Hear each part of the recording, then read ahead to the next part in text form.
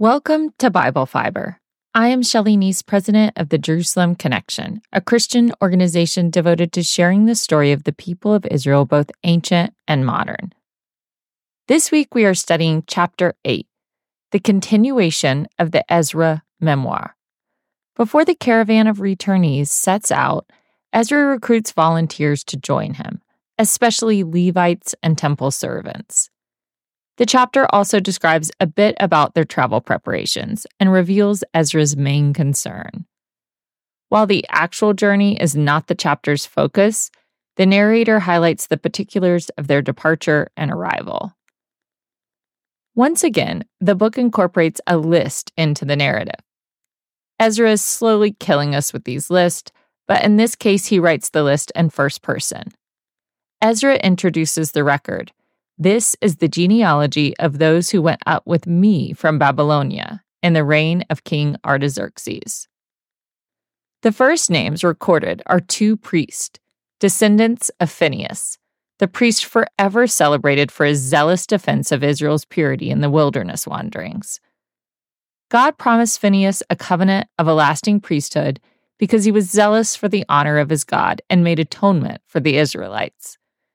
Later in the book, Ezra demonstrated a Phineas-like zeal for protecting the holy seed of Israel. Next on his list of volunteers, Ezra added Hattush, a descendant of David. Like Ezra's own impeccable ancestry, his leadership team included exiles with the proper lineage. Ezra's returning party had the credibility of priestly and royal status. However, Hattush's name does not come up again in the rest of Ezra or Nehemiah. Hattush never took over any leadership roles in the restored community or succeeded Zerubbabel. The long genealogical record grouped the rest of the laity by family name. In all but one case, the clan of Joab, the families were the same pilgrims listed in the first journey to Jerusalem. After 80 years, the families were reunited in Judah. Ezra named 12 extended families joining the pilgrimage. Possibly there were more families who joined, but the editor wanted to highlight the number 12. 12 symbolized the full representation of all 12 of Israel's tribes. The number of male travelers tallied up to 1,500 returnees. By most estimates, adding women and children brought the total to approximately 5,000 travelers. While the caravan was large enough for Ezra's liking, the number hardly approached the 50,000 included in Zerubbabel's initial party.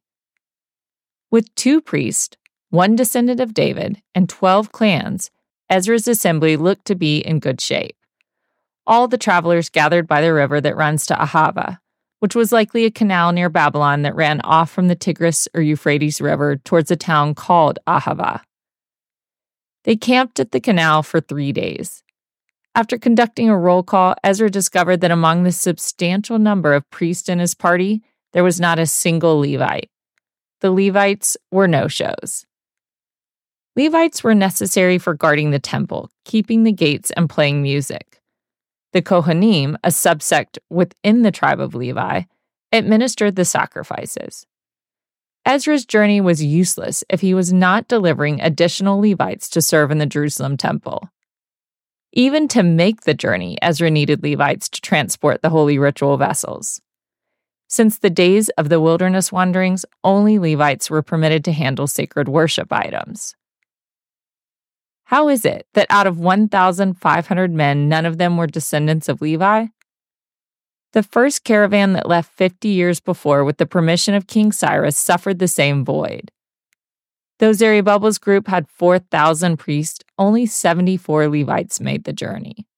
The narrator made clear in Ezra's opening that all those who joined the first pilgrimage responded to God's stirring up of their spirits to obey and return. That reality begged the question, why were so many Levites resisting God's call? Why were they difficult to persuade? Where was their stirring? Levites had been set apart by God since the day of Moses on Mount Sinai. They were the ones who rallied with Moses when the whole of the camp was engaged in worshiping the golden calf. When Moses came down Mount Sinai and witnessed the tragedy of the golden calf, only the Levites volunteered to obey Yahweh and take down the offenders. Since that moment, God upheld the Levites as the firstborn sons of Israel, commissioned as the religious leaders of the people and custodians of the temple. While their role in the community was an honor and privilege, their vocation also denied them family land and private income. They depended on the generosity of the temple worshippers for their daily food and provisions. Of all the returnees, it would be the Levites whose lifestyle would change the most by leaving Babylon and returning to the land of Israel. If the first wave was short on Levites, it is logical that by the next generation, the Levites were even more hesitant to upend their lifestyles. They were aware of their priestly heritage but had no experience with the reality of temple service. Ezra surely knew that Jerusalem was already suffering from the lack of Levites to service the temple. In fact, an inadequate number of Levites plagued the Second Temple period, all the way up to the Roman era. Ezra's own mission was to appoint magistrates and judges who could teach and interpret the laws of Yahweh. For that tall task, Ezra needed Levites. Religious instruction was part of the Levites' duties. He would not be able to revive Torah adherence in the community all on his own. Since Ezra could not accept the absence of Levites, he sent a delegation of 11 hand-picked wise men on a recruiting mission. The delegation went to a place called Casiphia, which was apparently a mainstay for Levites and temple servants. Casiphia is an unidentified historical location, but from the description in Ezra, it almost sounds like an early version of the synagogue, a place where educated Jews gathered and studied Torah. Ezra told the delegation exactly what to say. Apparently, the speech was persuasive. After a 2-week ordeal, they succeeded in enlisting 38 Levites from 2 families and 220 temple servants. Before they set out on their 3.5-month journey, Ezra called for a fast. He asked, "We might humble ourselves before our God to seek from him a safe journey for ourselves, our children, and all our possessions." To this day, Jewish people pray the Tefillah Hadarah before embarking on a trip. If you have ever flown to Israel, you might see religious Jewish travelers reciting this prayer from their prayer books before takeoff.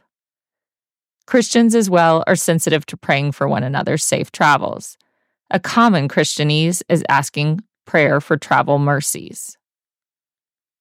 Ezra was extra anxious about their safety during the journey because he had declined the option of armed guards from the Persian courts to escort their caravan. Ezra admitted, "I was ashamed to ask the king for a band of soldiers and cavalry to protect us against the enemy on our way, since we had told the king that the hand of our God is gracious to all who seek him, but his power and his wrath are against all who forsake him." To Ezra, it would be hypocritical to ask for Persian escorts if he genuinely believed that no power on earth could stop the will of God. He wanted to demonstrate to his followers and to the king that God was truly all they needed. I love Ezra's candid admission that he was too embarrassed to ask the king for protection. This personal insight testifies to the humility of the leader. And yet, Ezra had faith in the promises put forth in the prophets about the return and ingathering of the remnant in Jerusalem. Ezra surely knew the promises laid out in Isaiah that when the time came for the exiles to return to the land, God would watch over their every step. Isaiah prophesied, "The Lord will go before you, the God of Israel will be your rear guard." With the prophetic promise that God would go before and behind the remnant, Ezra believed he was not putting his people at risk by foregoing the Persian guards. The heavy load of silver and gold made the caravan extra vulnerable to bandits and corrupt provincial administrators. The king and his advisors donated to the cause, as did the Jews who stayed behind and brought parting gifts to the travelers. If the weight of a talent in Ezra's time was the biblical standard of 75 pounds, the amount of precious metal that was in the caravan's possession was upwards of 20 tons. Ezra charged 12 leading priests and Levites with the transportation of the temple's returned sacred items.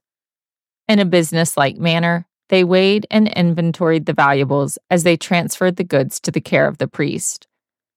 Before the priest officially accepted responsibility for the treasures, Ezra reminded the priest of their sacred status, saying, "You are holy to the Lord, and the vessels are holy." He trusted them to be honest stewards of the dedicated treasures in their possession. The group arrived in Jerusalem in 458 BCE. The 900-mile journey took 3.5 months to complete. Ezra's memoir did not provide any details about their experience, other than praising God for delivering them from the hand of the enemy and from ambushes along the way. From Ezra's language, it is unclear if they overcame hostile attacks or if God spared them from any incidents at all. The degree of accountability for the delivery of the items was quite impressive. The handing over of the donations to the temple treasurer was an orderly, professional process. After carrying such a heavy load for 3 months, the 12 priests had to feel relieved depositing the offerings in the temple storage rooms. I am always thrilled just to check in my suitcase at the airport and be free of its burden during the layover. According to the inventory, the honest priest did not lose a single item along the way. Like the previous finales in the book of Ezra, the people celebrated their accomplishment with sacrificial worship at the temple. They used a portion of the funds from their journey to make sin offerings and burnt offerings. Sin offerings cleansed them from the contamination of a lifetime in exile, and burnt offerings demonstrated their thankfulness for God's deliverance. In these 2 verses, the story switched from first person to third person, with the we briefly becoming the they.